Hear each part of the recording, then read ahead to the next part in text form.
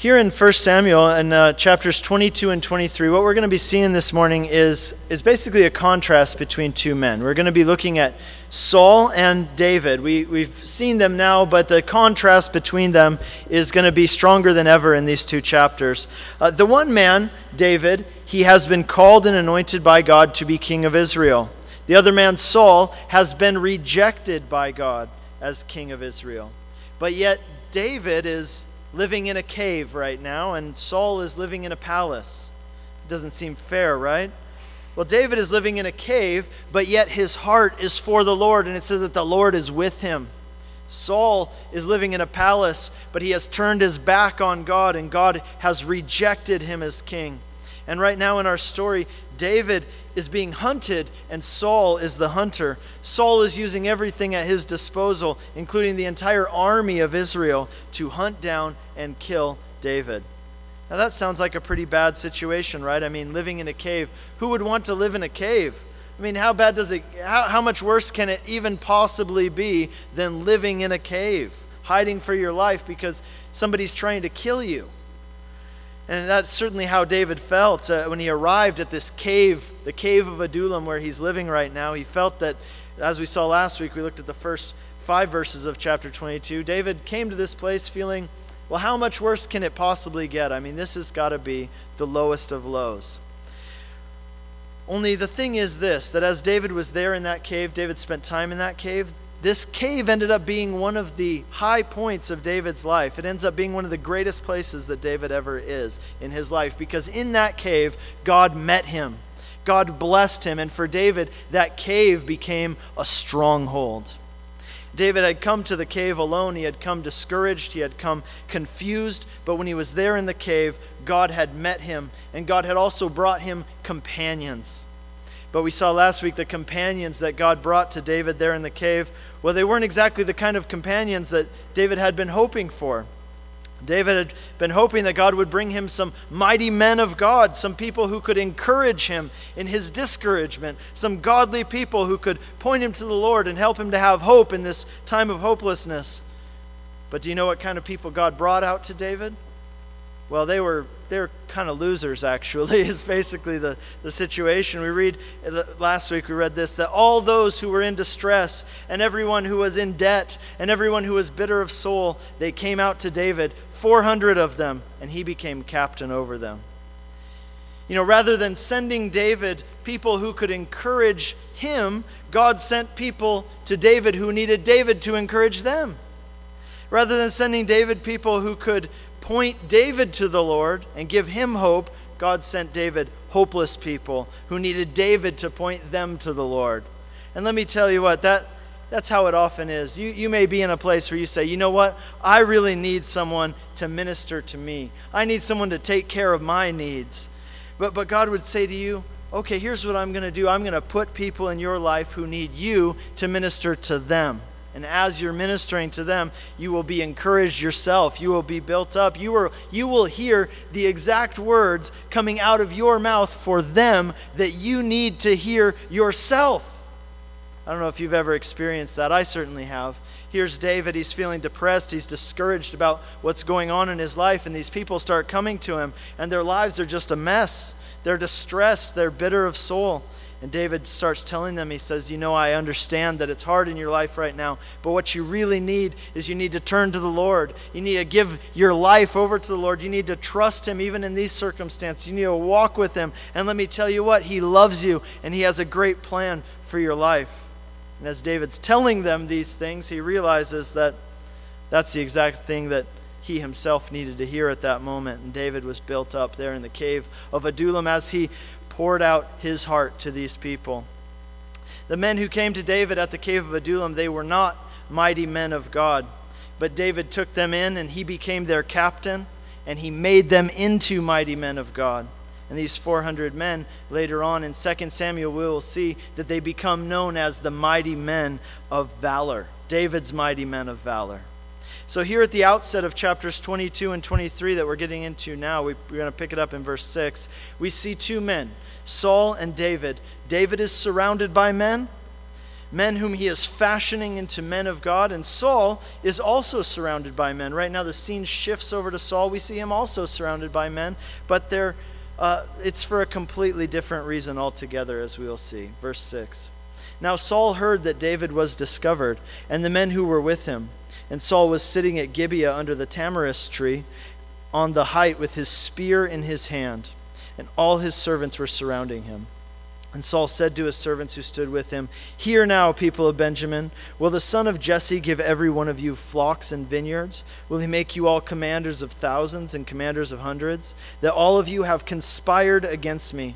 No one discloses to me when my son makes a covenant with my son makes a covenant with the son of Jesse. None of you is sorry for me or discloses to me that my son has stirred up my servant against me to lie in wait as to this day." Saul's not in a good mood. Saul has his spear in his hand again, which is never a good sign with Saul. He has this bad habit of throwing spears at people when he's in a bad mood.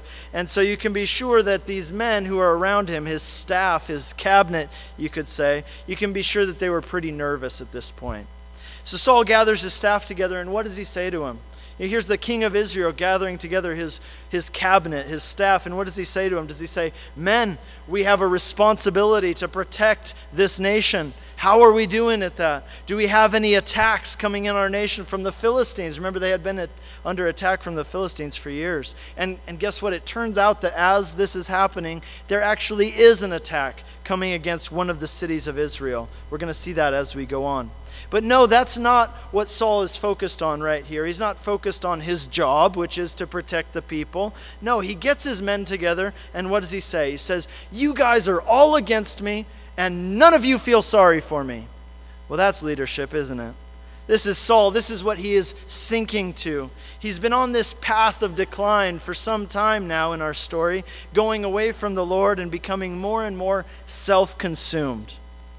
He doesn't care about other people. Saul cares only about himself. He doesn't care even about the cities of Israel being under attack by the Philistines. Saul cares only about himself. He's consumed with thoughts of himself.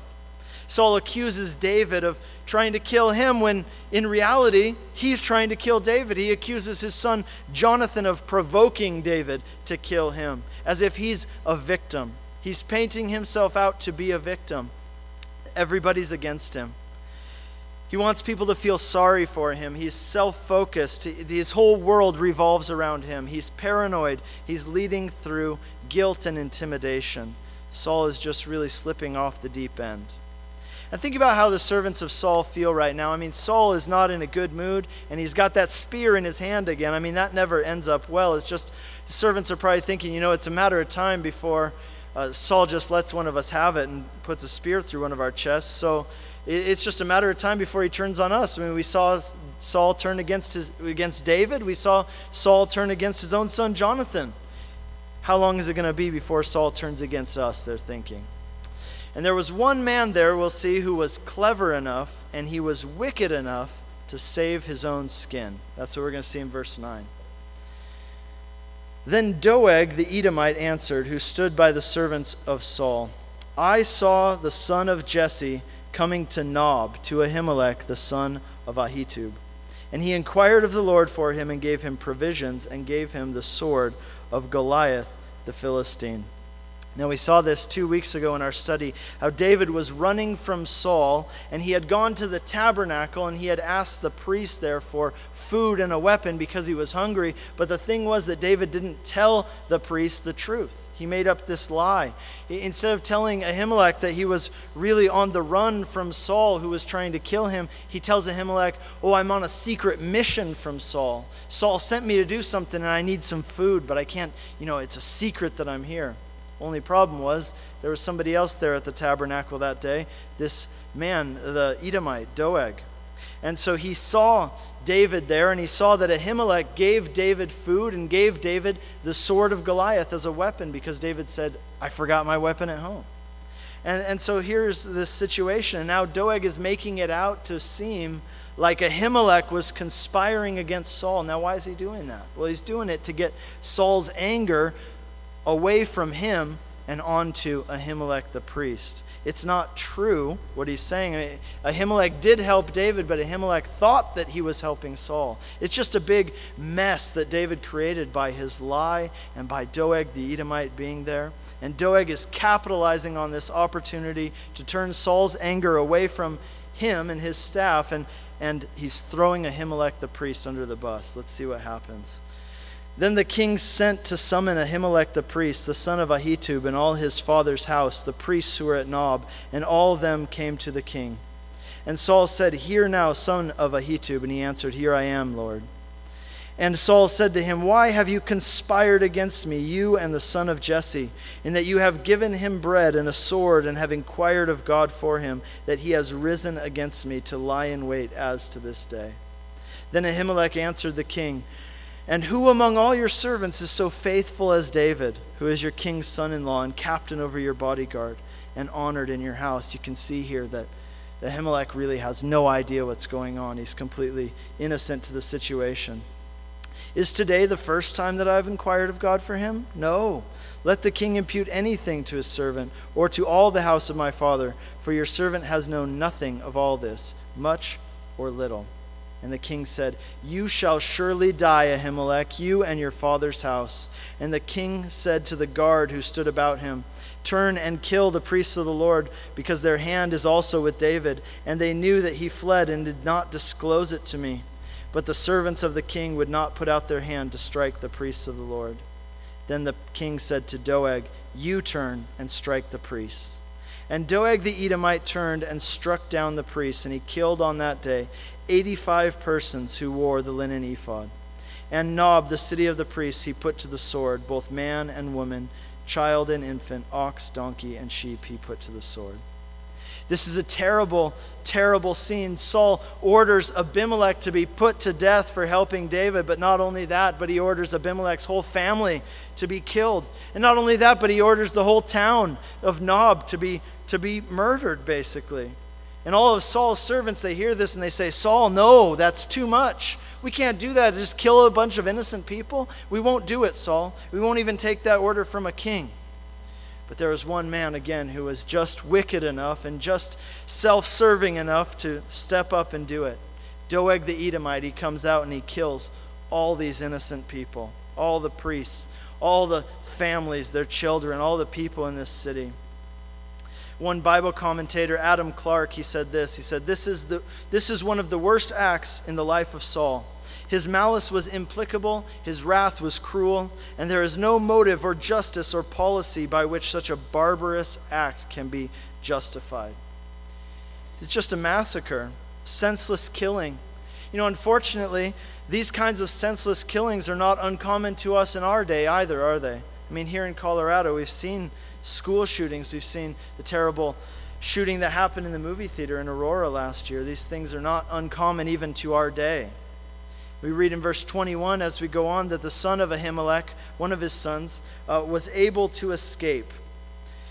Abiathar, he was able to escape from this massacre, and he was able to get to David, and he was able to tell him what happened. And if any of you are interested, check out how David reacted when he heard about this terrible massacre. Because how do we react? Sometimes you don't even know. How should I even react when I hear that kind of terrible news? Well, check it out. Check it out. It's Psalm 52. The title of that psalm is "A Maskil of David, when Doeg the Edomite came and told Saul, David has come to the house of Ahimelech."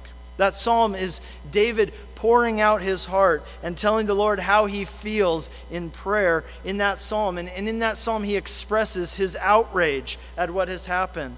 And he asks God to exact justice in this situation. And David takes comfort in knowing that God is just, that God will deal with these people. He's not going to just let these things happen. It may look like these people can just get away with whatever they want, but he says, no, I take solace in knowing that God is just and God will take care of it. He will deal with it. And that knowledge that God is judge, it gives David a huge release as he's doing that. You see that at the end of the psalm. And I wonder if there might be some of you here today who need to take hold of that truth. Maybe you feel that you've been wronged. Maybe you've seen terrible things happen. It seems like people just get away with things. things that aren't right, I would encourage you to turn to the Lord like David did with those feelings. Lay that situation out before him. Trust him to be judge and to deal with that situation and bring justice in the right way and in the right time. David says there in verse 23 to Abiathar, the son of Ahimelech, the high priest who's just been murdered, he says, "Stay with me and do not be afraid, for he who seeks my life seeks your life. With me you will be in safekeeping." Now remember, this whole chapter we're looking at this contrast between David and Saul. So here's another one. With Saul, nobody's safe. Anybody could go down at any moment, but with David, people are safe. Let me ask you a question. Do you think that Saul is happy? I mean, Saul is so self-consumed, right? Every one of his actions is about himself. It's not concerned about other people. He's willing to kill people. He's willing to throw anybody under the bus. He's willing to throw his spear at people on his own staff. Do you think Saul's happy? He's consumed with himself. He's trying to do what he thinks will be good for him. But he's not happy at all, not one little bit.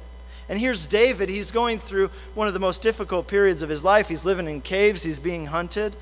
And look at David. He's the complete opposite of Saul. His life is consumed with taking care of others and ministering to others.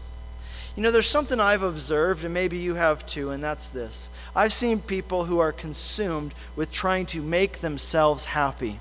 Every action they do, all their time is consumed with thoughts of, how can I fulfill myself? How can I make myself happy? And you know what? They're completely depressed. That's ironic, right? All their thoughts, all their actions are all about, how can I meet my needs? What would it take for me to be happy? What do I need to do? But yet they're never happy. And pretty soon they find themselves alone. You know why? Because nobody wants to be around somebody who is consumed with making themselves happy, because in that case you end up becoming a servant to them, right? They see you as service to them. Have you ever noticed also that Jesus was just this kind of person who people were drawn to? People wanted to be around him. People flocked to him. They couldn't get enough of him. They just wanted to be around him and spend time with him all they could. And you ever wonder why? Jesus was the very embodiment of loving God and loving others. Saul here, he doesn't do either of those things. In Philippians 2, we're told this. We're told, do nothing from selfish ambition or conceit, but in humility count others more significant than yourselves. Let each of you look not only to his own interests, but also to the interests of others. Have this mind among yourselves, which is also in Christ Jesus. You know, we see that heart, we see that mind here in David, and God wants that same heart and that same mind to be in us. And the irony of it is that the more that you have that heart and that mind in yourself, the happier you will be. But the more you are consumed with yourself and your needs and trying to make yourself happy, the more miserable you will end up being. We see that very dynamic here at work in the lives of Saul and David. Well, check out what happens next in verse 1 of chapter 23. Now they told David, "Behold, the Philistines are fighting against Keilah, and they are robbing the threshing floors." Therefore David inquired of the Lord, "Shall I go and attack these Philistines?" And the Lord said to David, "Go and attack the Philistines and save Keilah." David had been hiding out in the caves of the wilderness, but for David, we mentioned that earlier, that the caves became this wonderful place of refuge, a place where God had met David and God had blessed David, and David was safe there. But we saw at the end of our section last week in verse 5 of chapter 22 that the prophet Gad had come to David right when he was beginning to enjoy himself in the cave there, and he had told him, "David, God wants you to leave this place. God wants you to leave the stronghold, and he wants you to go to the land of Judah." Now, when David heard that, that must have been very confusing. I mean, why would God send him to the land of Judah of all places? I mean, Judah, that's Saul's backyard. Here in the stronghold, he's safe. The safest thing for David to do would be to stay in the stronghold. To go to Judah, I mean, that's one of the most dangerous places that David could possibly go. So why would God tell him to go there? Why would God do that? Certainly David wondered about that. He must have, wrestled through that. But yet David obeyed. It was a decision that didn't seem to make sense from any human perspective. Why would David leave the security of the stronghold and put himself in a dangerous, threatening position? Well, it was because David obeyed, because he was convinced that this is what God wanted him to do, even though he didn't know why. And so David takes this step of faith, and he goes to the land of Judah. And now here, several verses later, as the story switches back to David, we see at the beginning of chapter 23 why it was that God wanted David to leave the stronghold and come to Judah. It's because God wanted David and his men to save the city of Keilah. You see, when David was hiding out in the caves of the wilderness, he was safe. But you know what? He was protected. But also, he couldn't be of much help to anybody else. He couldn't be used by God in the ways that God wanted to use him. In order to be used by God as God wanted to use him in the lives of other people, he had to leave the stronghold. He had to go out of that place. He was comfortable there. Nobody could touch him there. Nobody could hurt him there. But in order to be used by God, he had to step out of that place of comfort and security and go to a different place to be used by God. And I wonder how many times in our lives, too, we are so concerned with our own security and our own safety, but God is concerned with using us to help other people, to bless other people. In order to do that, we have to step out of what is secure and what is comfortable for us. You know, it's been said that the number one concern for Americans in general is security. That's the number one concern. That's what Americans tend to desire and seek after more than anything in life.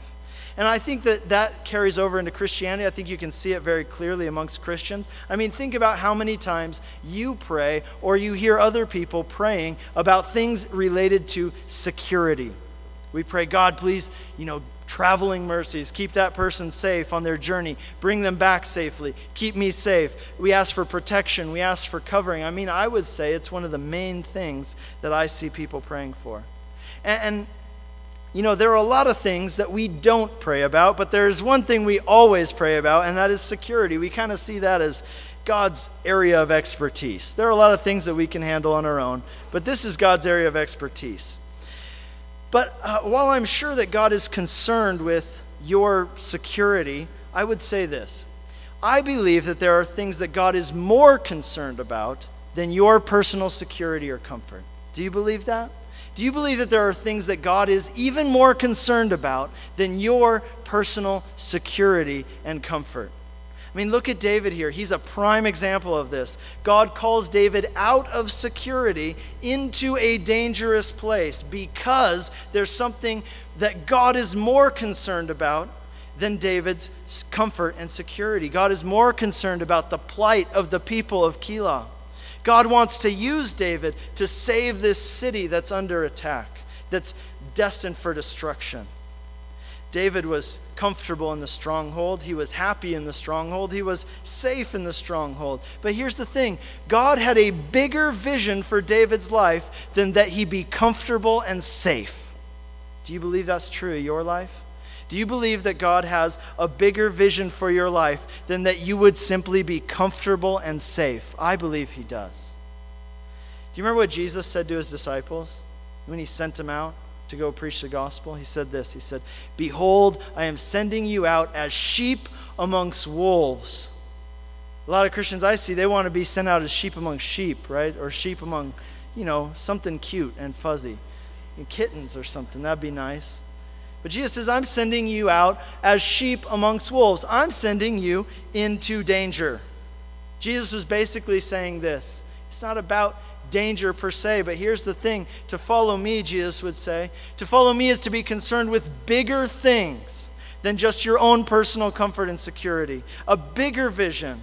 To follow me is about a bigger mission, a mission of redemption, a mission of seeking and saving that which has been lost and corrupted by sin and bringing life into the world, bringing redemption into the world. It's bigger than just you and your personal security and comfort. And Jesus would say, I love you and I came for you. And there are also a lot of other people out there that I want to use you to reach out to.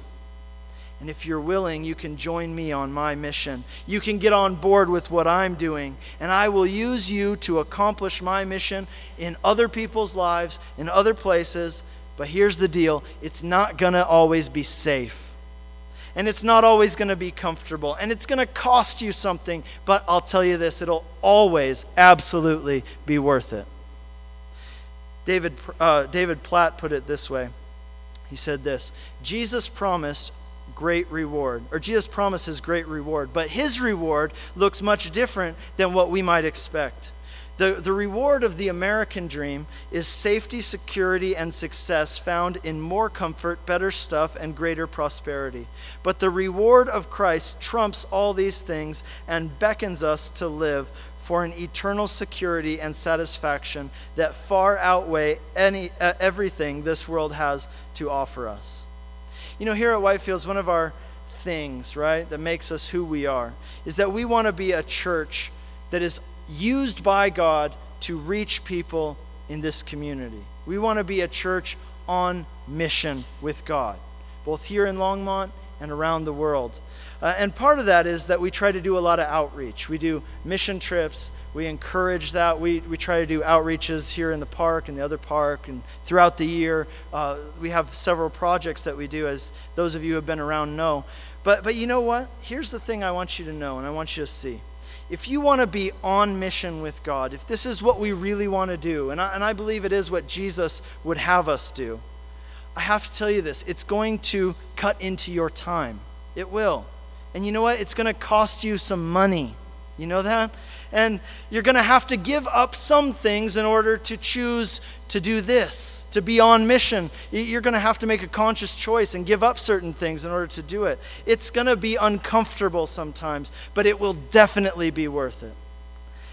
And I want to have that kind of heart that David had, where when God called him to leave that place where he was comfortable, because God had a mission for him, God had a bigger calling for him, David got up and he went. And yes, it was dangerous and it didn't totally make sense at first, but God was calling and David went. And let me tell you this, God wants to do bigger things in and through your life than just provide you with comfort and security. Let me ask you, will you follow him when he calls you to step out or step out of what you're comfortable with and do something different, do something that might cost you something in order to be used by him in someone else's life? I'll tell you what, it's definitely worth it, but it definitely costs something. Jesus wanted us to know that. We see that here in David's life as well. He's called out of the stronghold to go and minister to these people of Keilah who are doomed for destruction. Verse 3, but David's men said to him, behold, we're afraid here in Judah. How much more than if we go to Keilah amongst the armies of the Philistines? And then David inquired of the Lord again, and the Lord answered him, arise, go down to Keilah, for I will give the Philistines into your hand. These are those mighty men of valor, but they're not quite there yet, are they? They've never done this. They're kind of new to this thing of walking with God and stepping out in faith, and they're afraid. And they make it known to David, and David prays, and God just gives them this confidence and this confirmation. Yes, this is from me. I'm going to give you victory. Just go, obey. And so verse 5 we read, David and his men went to Keilah, and they fought with the Philistines and brought away their livestock and struck them with a great blow.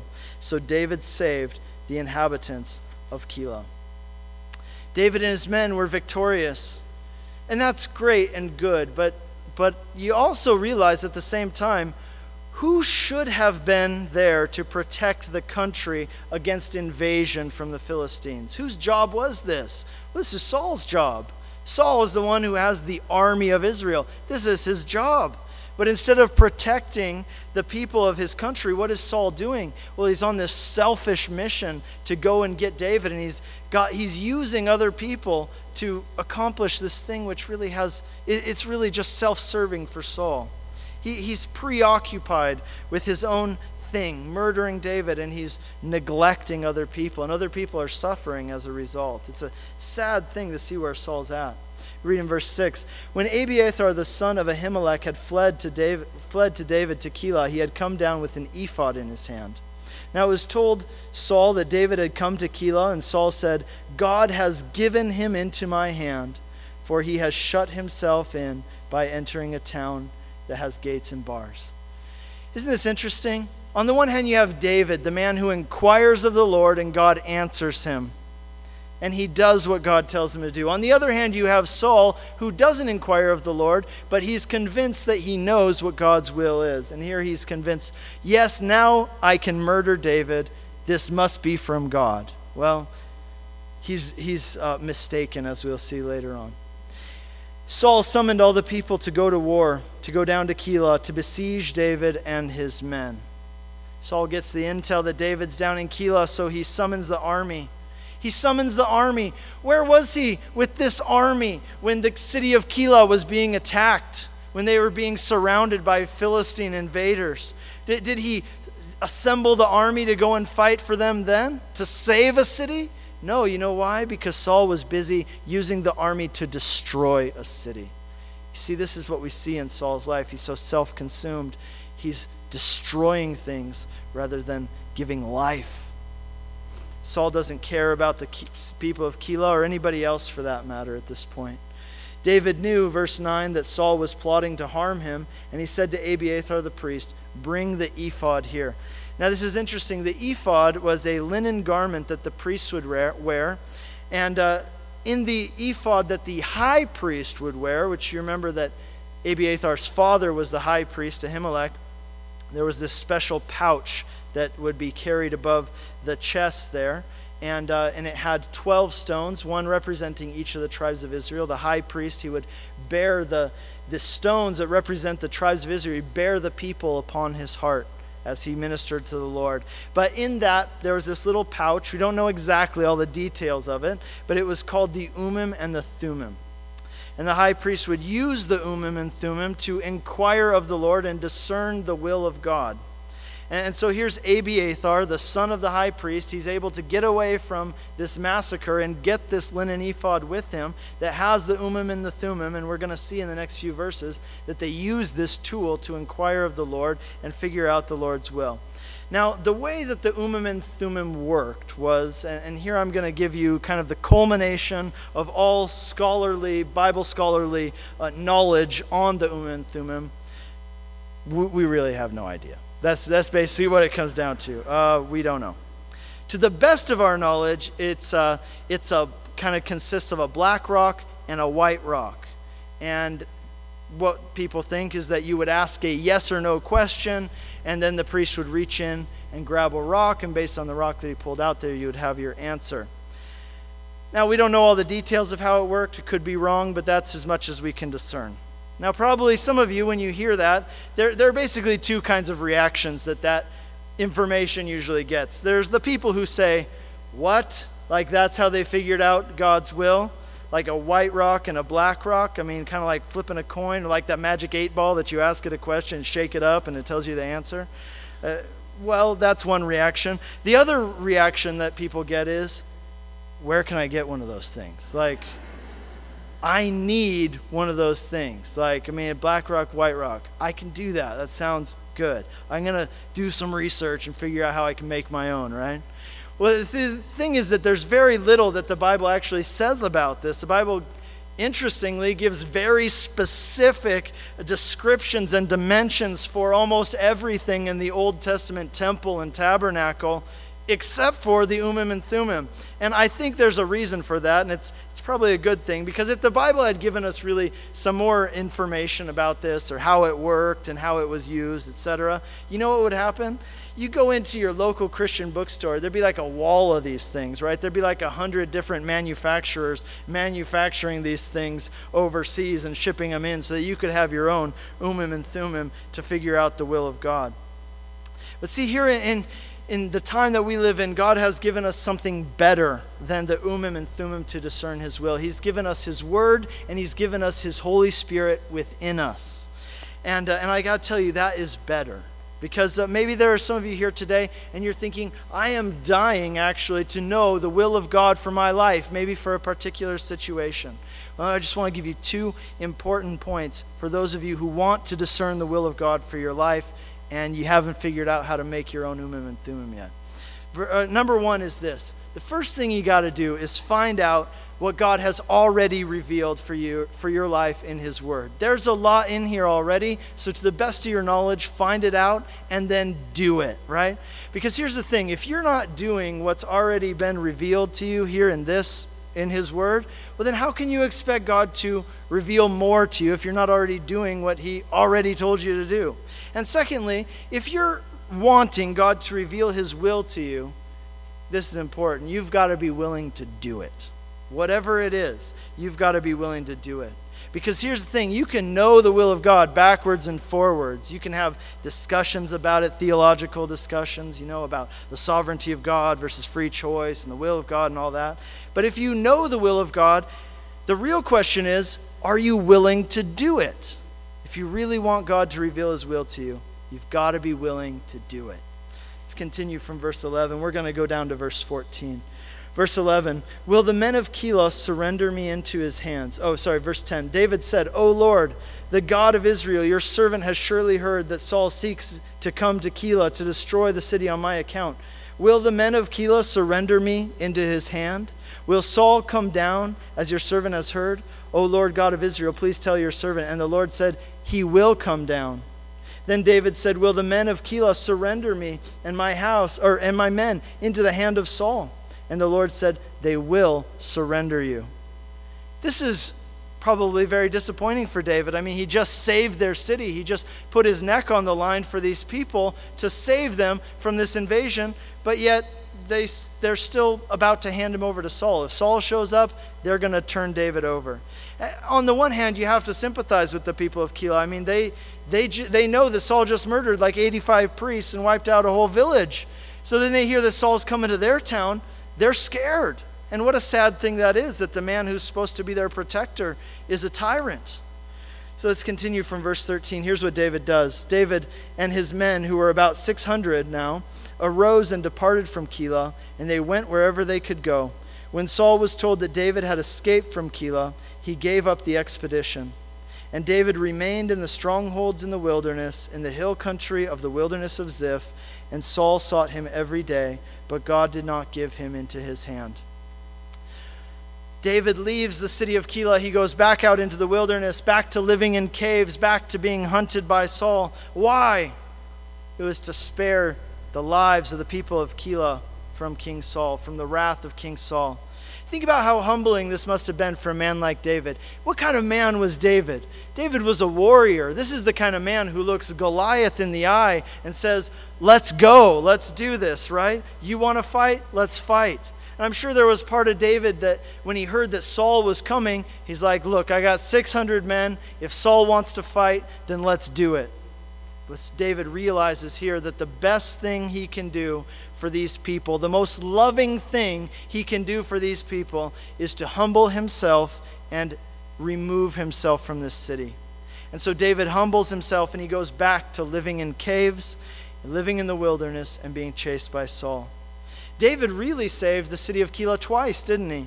I mean, the first time he saved it by fighting against the Philistines. The second time he saved the city of Keilah by humbling himself and making himself the target for destruction in order to save the city of Keilah from destruction.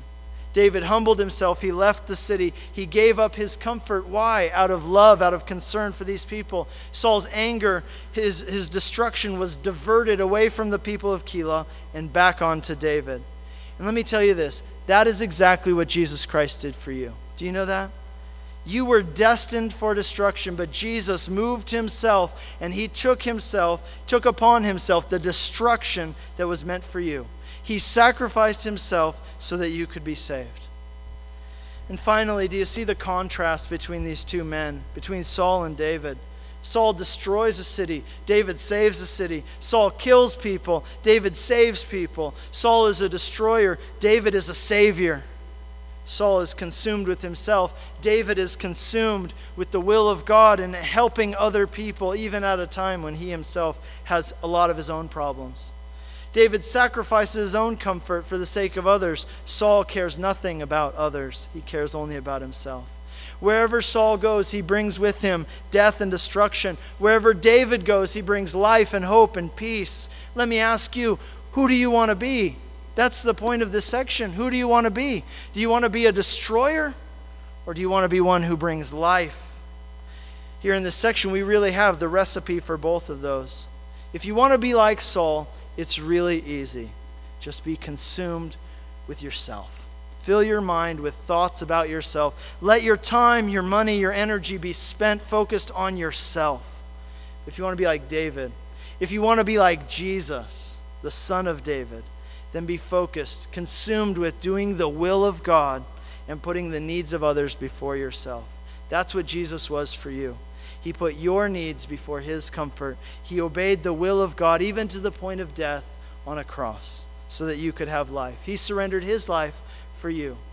That's the story. It's a story of surrender. Saul refused to surrender to the will of God, and the result was destruction and death, not just for other people, but ultimately for himself too.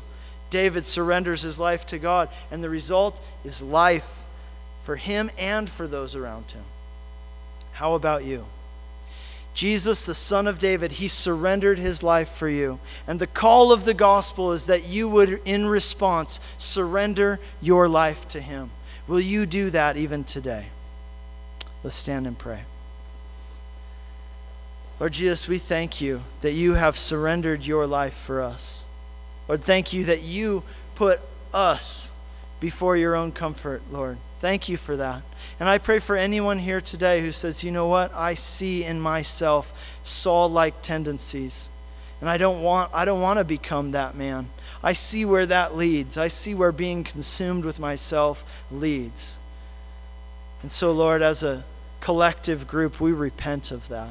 Lord, we say, forgive us for the times when we've been consumed with ourselves, when we haven't been concerned enough about your will, when we've been more concerned about our comfort, our security, what makes us feel good, and not concerned enough about the bigger vision that you have for our lives. Lord, we repent of that. May we be people like David. May we be people like Jesus, who are consumed with doing the will of God and caring about the needs of others. Would you do that work in our hearts? We pray in Jesus' name. Amen.